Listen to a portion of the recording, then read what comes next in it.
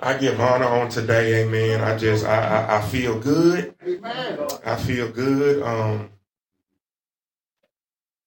And the reason that I feel good is because I know that he's with me. Amen. I know that he's with me. I told my wife this week, I said, I'm good at my job. Amen. And she was looking at me like, what you mean? And I just say, I'm good at being pastor. And I'm not saying that in a boastful way, amen, but I know that he's with me. I know when it's him talking to me. I know when I'm in my feelings, and I'm saying that to boast on him. I'm saying that to say I would not be good at my job if he didn't bring me and put me where I am today. Amen. So all that I am, he made me that way. So I can be glad and I can be rejoicing the person that I am because I know who I used to be. Amen. I know who I used to be. So I know he got to be with me because who I used to be, amen, was nothing like the person that I am today. Amen. So that's just my little testimony. Amen. But as I go into the word, God has given me the title on today, Feed the Promise. So for those who have been here, for those who have not been here, we've been in this series called Family Matters, and just about the importance of spiritual family, about being a part of the family of God and all that means. And, you know, when you're a part of when you're born into the family of God and God starts to try to work in your life, there it's a process to it. And we need the word to help us understand what we're going through in that process. And so this Sunday, I'm going to be in Matthew, the 4th chapter. Amen. And y'all can stay seated as I read this. And so what I'm getting ready to read to you is Matthew 4, verses 1 through 4.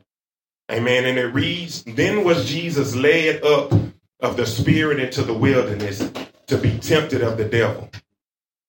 And when he had fasted 40 days and 40 nights, he was afterwards hungered. And when the tempter came to him, he said, If thou be the Son of God, command that these stones be made bread." Right? Command that these stones be made bread.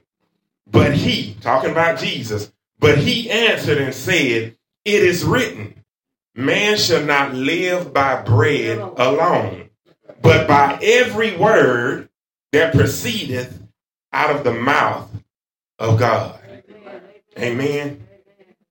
Amen. So we've gone from, in chapter 1, we've gone from Joseph, the father of Jesus. We've gone from Joseph in this preconceived Jesus not being born yet. In chapter 1, Joseph had to accept the promise. He had to accept the responsibility, right? Jesus is not born yet. So we have gone from this preconceived notion of Jesus. He ain't even here yet, right? In chapter 1. And then in chapter 2, we go to toddler Jesus on the run. He's running for his life. Herod trying to kill every baby boy 2 years old and younger in chapter 2. In chapter 3, we go to a mature Jesus. He's getting baptized, right? And now in chapter 4, we have tempted Jesus, right? And so we see these 4 chapters. We see the maturity. We see in his ministry. We see how Jesus often unfolds in our life, right? We go from this preconceived notion of Jesus. We know about him, but he really ain't in our life. You know, you heard grandmama talk about him. You heard auntie talk about him. But you know, you have to decide whether you want the responsibility of being a Christian, right? You heard about him, but I don't really know if I want to take on the responsibility of trying to live for Jesus. So he's just an idea in your head. He's not really birthed in your life. You ain't born again yet. That's chapter 1. And then if you make the decision, because somebody maybe need to make a decision today. So then if you make the decision to accept Jesus, you can't expect that when you accept him, you just going to start running like you mature. It's going to start out where you just toddler Jesus, and, you know, it's going to be things and people in the world that's going to try to, "Oh, you a Christian now. You sure you don't want to go do what we used to do?" And you know, because you're toddler Jesus, you still kind of thinking about whether, you know, maybe. You ain't gave up everything yet. Right. And see, that's why a lot of people they stop running the race, because they think when they give their life to the Lord, everything going to change instantaneously like that. Right. But it don't work like that. Amen. So that's chapter 2, right? Chapter 2 was protect the promise. You got them, now you got to protect them. Because Satan ain't going to just let you go. He ain't going to just let you go. No. Right? And then in chapter 3, you know, you start to realize this Jesus thing is real. I need to go on and maybe make an open declaration of who I serve. And that's what it means to get dipped in the water, right? That's an outward sign for the world to see who you belong to. So you're kind of growing up, you're going through steps. And when I was thinking about this, you know, and I was thinking a lot of times people get saved and they get baptized the same day. And I be wondering, do they even know what it means when they get dipped in the water? But that's a whole nother conversation. Right? So in chapter 3, we see this baptized Jesus, he's maturing. But that's not the end of the race, because after you make that open declaration, here comes tempted Jesus. Here comes tempted Jesus. So you might have thought when you was toddler Jesus, you was being tempted. But it's totally different when you walking for real with the Lord. And it's totally different because you be saying to yourself, now, God, I done sold out to you. This bigger than just going to the club at this point in my life, right? I done put some of the toddler stuff down. But when you start talking about mama got cancer, when you start talking about divorce and but this me now, Jesus, I'm living for you. That's a whole nother type of test. Yeah. That's a whole nother type of test. And so in these chapters, in the way we see Jesus' life unfolding, it's very similar to how the promises in our life unfold and how things in our life unfold. First, they are preconceived, then they grow in infancy. And the thing about that is Satan's preferred place to kill dreams. He don't want you to get mature now. He don't want you to get mature. Like, you know, you heard the saying, it's like taking candy from a baby. That's when Satan really want to snatch your promise. He really want to snatch it when you're a baby, because he know that if you get bigger, you know you're going to be thinking, well, I can go toe-to-toe with you a little bit now, right? You know, you know, in your pre-saved days, right, when you was a baby, you'd be scared of a whooping. But then when you get older, you be thinking, I might can take mom. You know, and she ain't going to whoop me, no, I might can take her. So Satan try to snatch your Jesus from you when you small, because he know when you get a little bit bigger, you might have more fight in you. Amen. Amen. Yes, and so I want to tell you that, like, as we are maturing, the way that you get stronger is you have to feed your promise. Amen. You got to feed your Jesus. You got to feed him, right? Amen. That's what fellowship is. When they sitting around that table and they were breaking bread, right? They were communing. You got to feed your spirit. You can't expect to fight temptation and to fight Satan, and you don't have no time spent communing with Jesus. Amen. So we grow and we develop in accordance with what we feed our spirit. If you feed your spirit evil things, don't be surprised when you're surrounded by evil things. And when you feed your spirit Jesus, don't be surprised when all you see is things that revolve around Jesus. So I thank God for the little table talk we had this morning, and Minister asked us, can we see, with all the relationships in our life, can we see God's hand on it? And Brother Janelle was saying he can see it now because his circle is small and he doesn't have people in his life that present a negative influence. And the reason for that is when you start feeding your Jesus, negative stuff and negative people start falling off. Because either you're going to draw them to your side and they're going to want Jesus too, or they're going to be saying, I can't get down with that, and they're going to leave you alone. Amen. So you're going to just find yourself growing spiritually in accordance with what you feed your spirit. And so when we read that scripture, Jesus said, you know, Satan, he say, you know, if you really who you say you are, take these stones and turn them to bread. And Jesus' response was, you know, man shall not live by bread alone, but by every word that comes out of the mouth of God. So my question to you right now is, what is bread? If Jesus say bread is not enough, then what is bread? So I started thinking, you got actual bread, like the bread you make a peanut butter and jelly with, actual bread, right? That means you can have a refrigerator full of food right now and still not be all right in your spirit. Food alone, comfort alone is not enough, right? Then I start thinking about slang terms. We call money bread, dough, cheese, cheddar, all them terms, right? You can have all of that stuff and your spirit still not be right. Right? So what those stones represent, what breads represent, is an illusion. Satan was telling Jesus, take these stones, take this nothing, and make it into something. And that's what Satan wants us to do. He wants us to try to take nothing and turn it into something. Right? He wants us to take something and make it and take nothing and turn it into something. And the reason that he wants us to do that, because that's a characteristic of God. Only God can do stuff like that. Only God can speak into nothingness. Only God can say, let there be light, and something appears. So what Satan was trying to tempt Jesus to do was to act like God. If you say you're the Son of God, then act like him. Amen. But at this point in Jesus' ministry, he hasn't ascended yet. Satan was trying to get Jesus to trust in himself. And that's what he wants you to do. He wants you to trust in yourself. He said, sister and brother, I want you to make something out of nothing.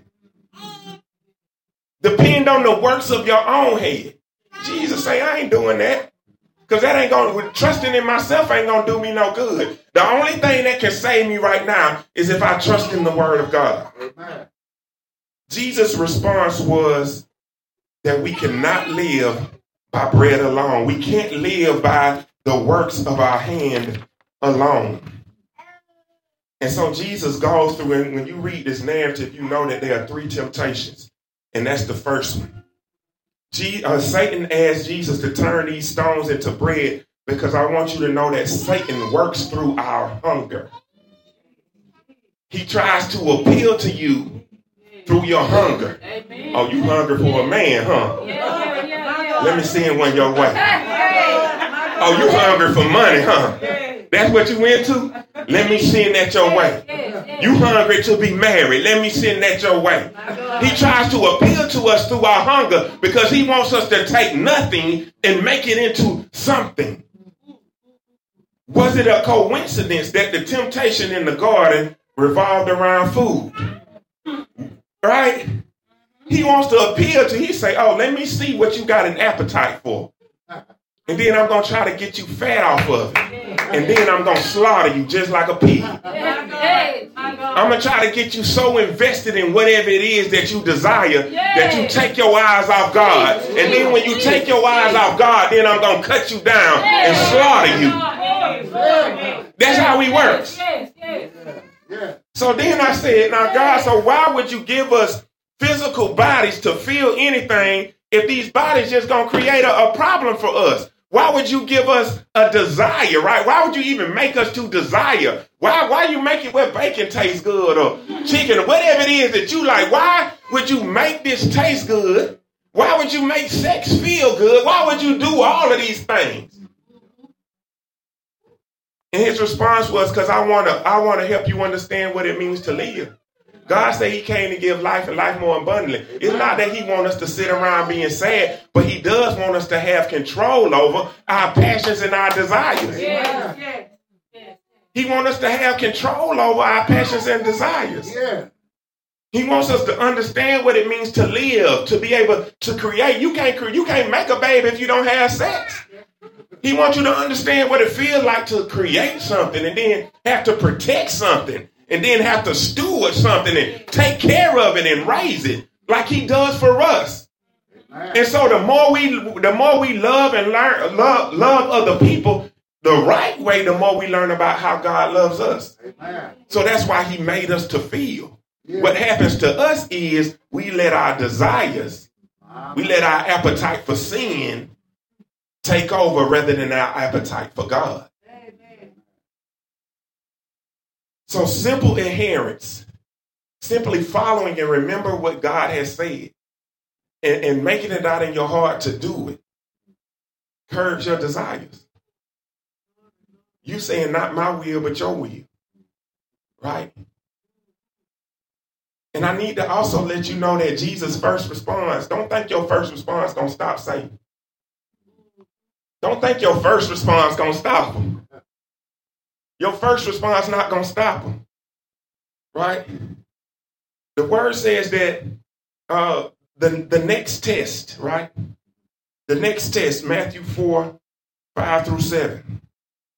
It says, then the devil taketh him up into the holy city, and setteth him on the pinnacle of a temple, and said to him, if thou wilt be the Son of God, cast thyself down, for it is written, he shall give his angels charge concerning thee, and in their hands they shall bear thee up, lest at any time thou dash thy foot against a stone.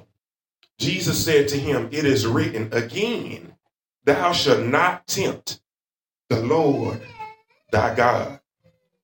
Right? Right.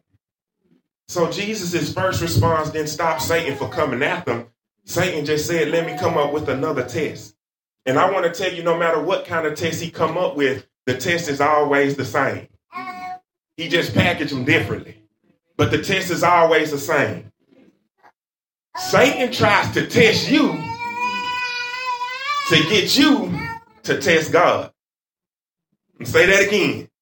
Satan tries to test you to try to get you to test God. It's almost like with this particular temptation, it's like Satan said, God, when Satan does stuff like this, it's like he's saying, how far will God let you go? Right?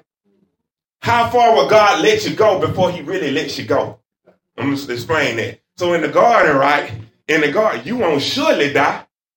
Right? Is he really going to get mad at you if you do? How far, right? How much can I sin before he really give up on me? You know what I mean? And see, that's how temptation works. Satan wants you to keep tiptoeing out there. How far can you go before God lets you go? So he tests you to see if you're going to test God. But Jesus' response was, once again, it is written, you shall not test God. So even though I know God loves me, and even though I know he forgives me, I'm not just going to keep tiptoeing out there to see how far I can go before he lets me go. And I want y'all to understand all these things that I'm reading, right? Jesus is turning Satan around every time with the word.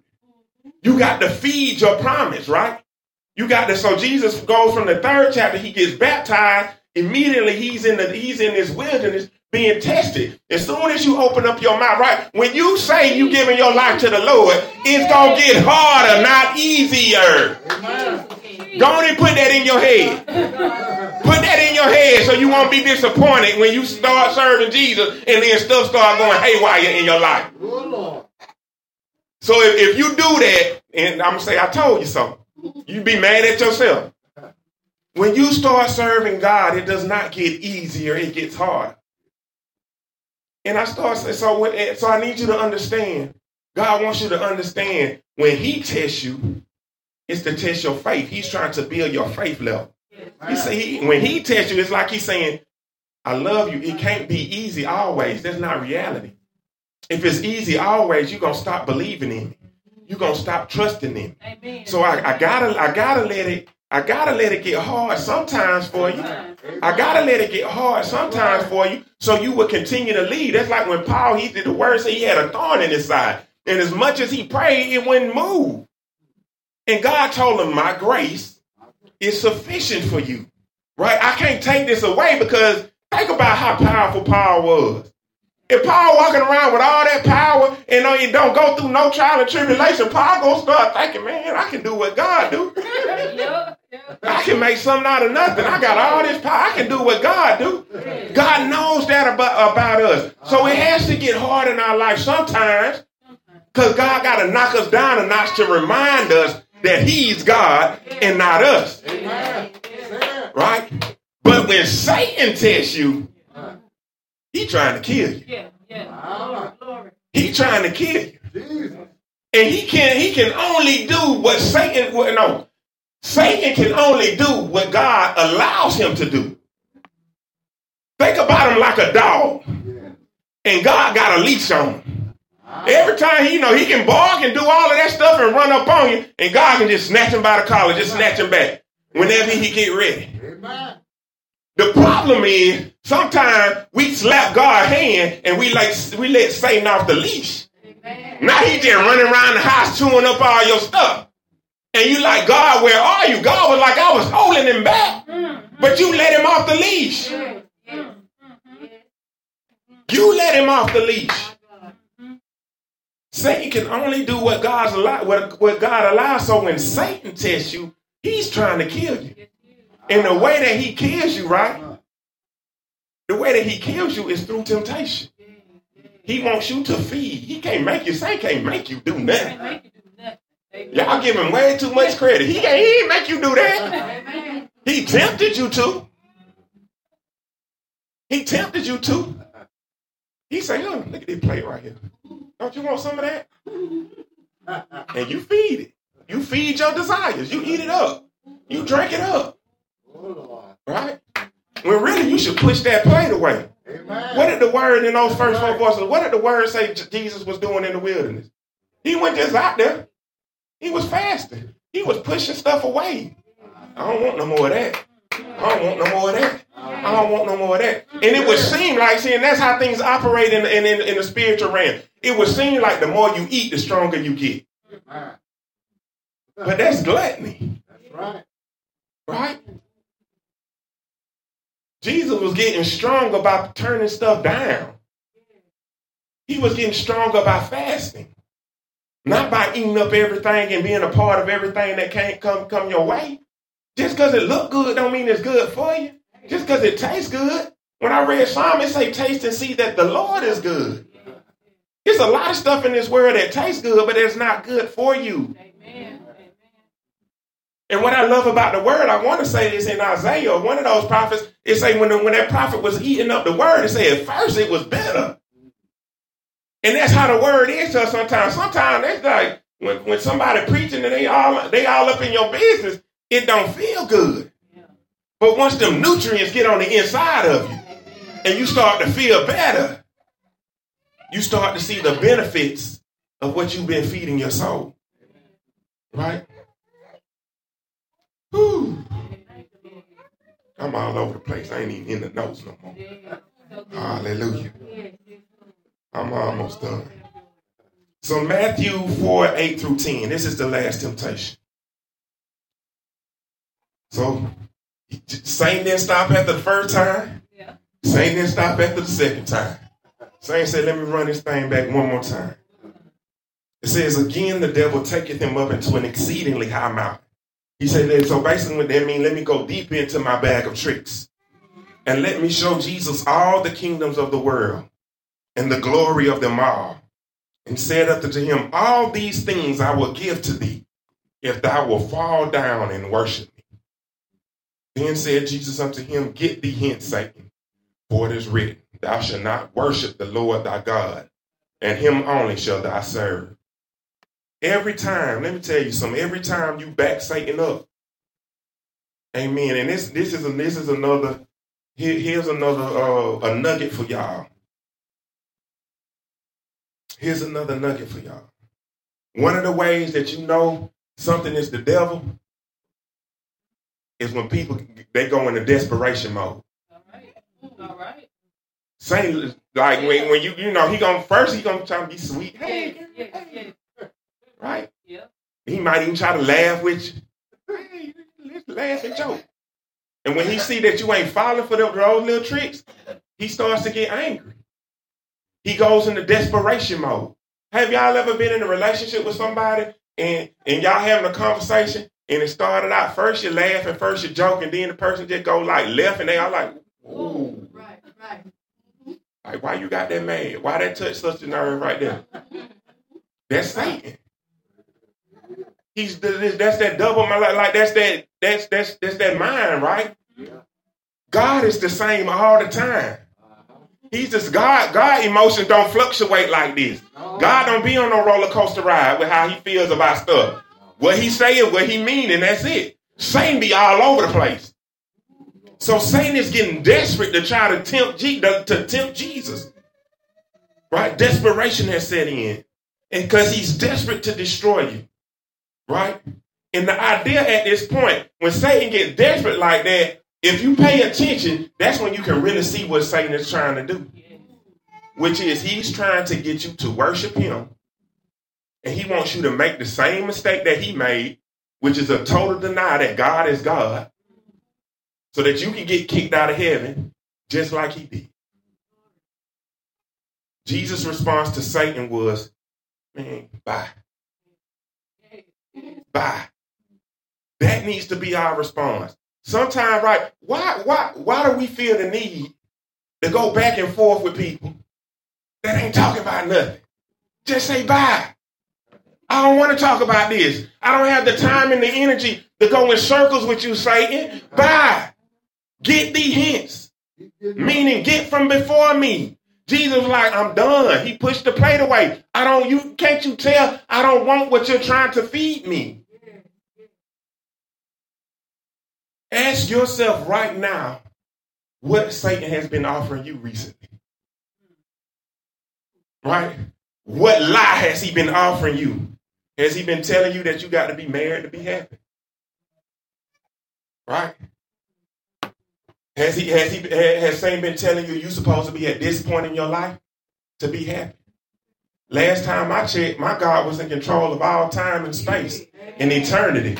So you can't mean it. So time don't mean nothing to him. So why are you believing a lie that at 30 or 40 or whatever you are, you're supposed to be at a certain point in your life? Right? Has he been telling you should have had this you should have had your house by now? My God got a house that's not made by hand. So it don't really matter what I got down here. Right? Has he been telling you too old? You too young? You too dumb?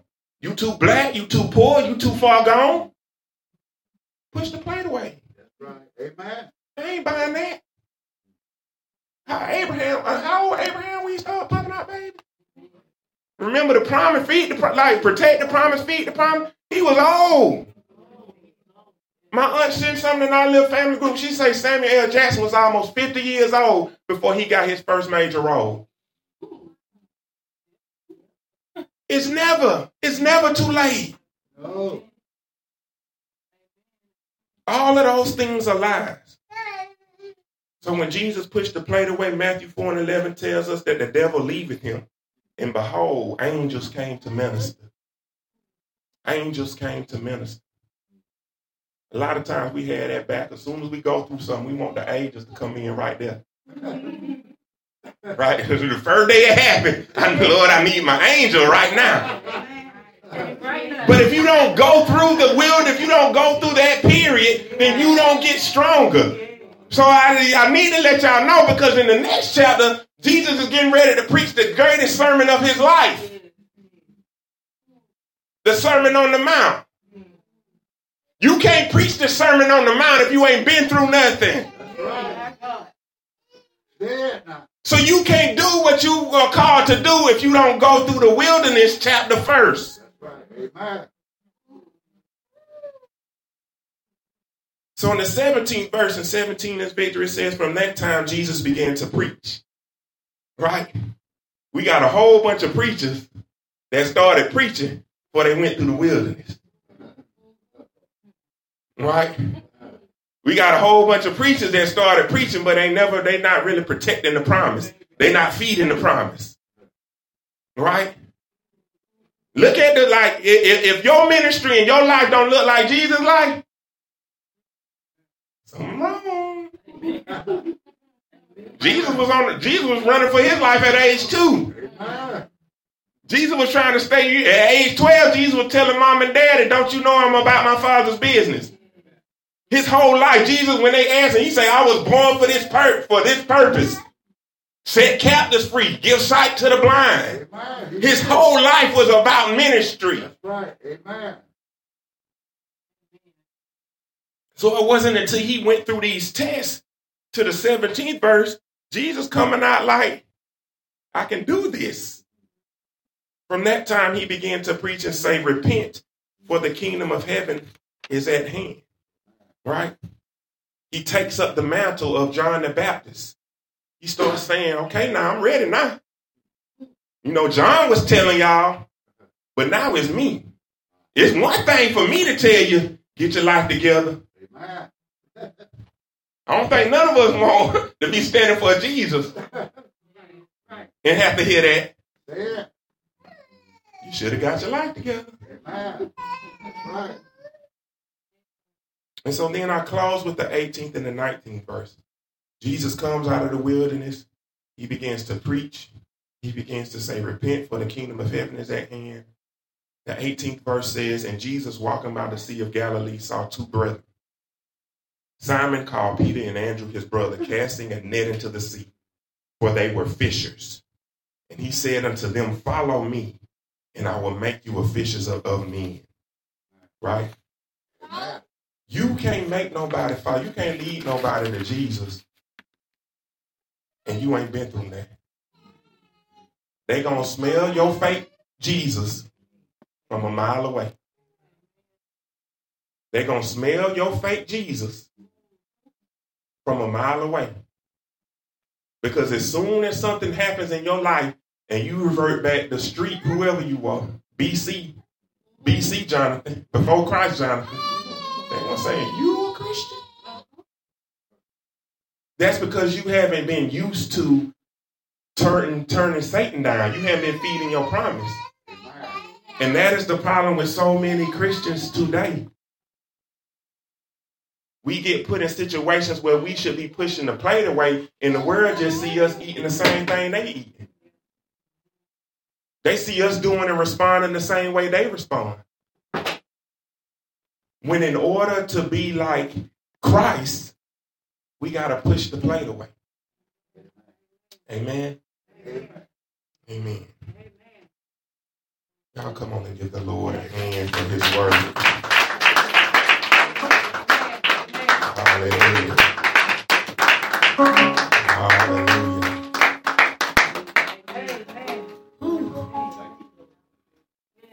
Feed your promise, y'all. Feed your Jesus. God just walked us through the steps on the day. And I believe we got somebody at every single level right now. We got somebody in here that's saying, okay, he talking about Jesus. That don't have nothing to do with me. Right? That's the preconceived Jesus. You need to know that God is trying to do something in your life. He's trying to birth something in your life. It's up to you to accept it. Can't no good be birthed in your life until you accept him in. Right? Then we got some baby Christians in here, somebody that just done started out. And let me say, I don't care how long you've been in the church, you can still be a baby Christian. And that's okay. It's okay. Just protect your promise. And then we got some people who they at the stage where they all about, I'm ready, baptized, searching out for the Holy Spirit. I want to be baptized, right? You ain't have to stop. All good. And then you got some of us who would feel like you've been walking with Jesus for so long, it feels like you are in the wilderness. And my encouragement to you is to push the plate away. Amen. My encouragement to you is to push the plate away. Amen.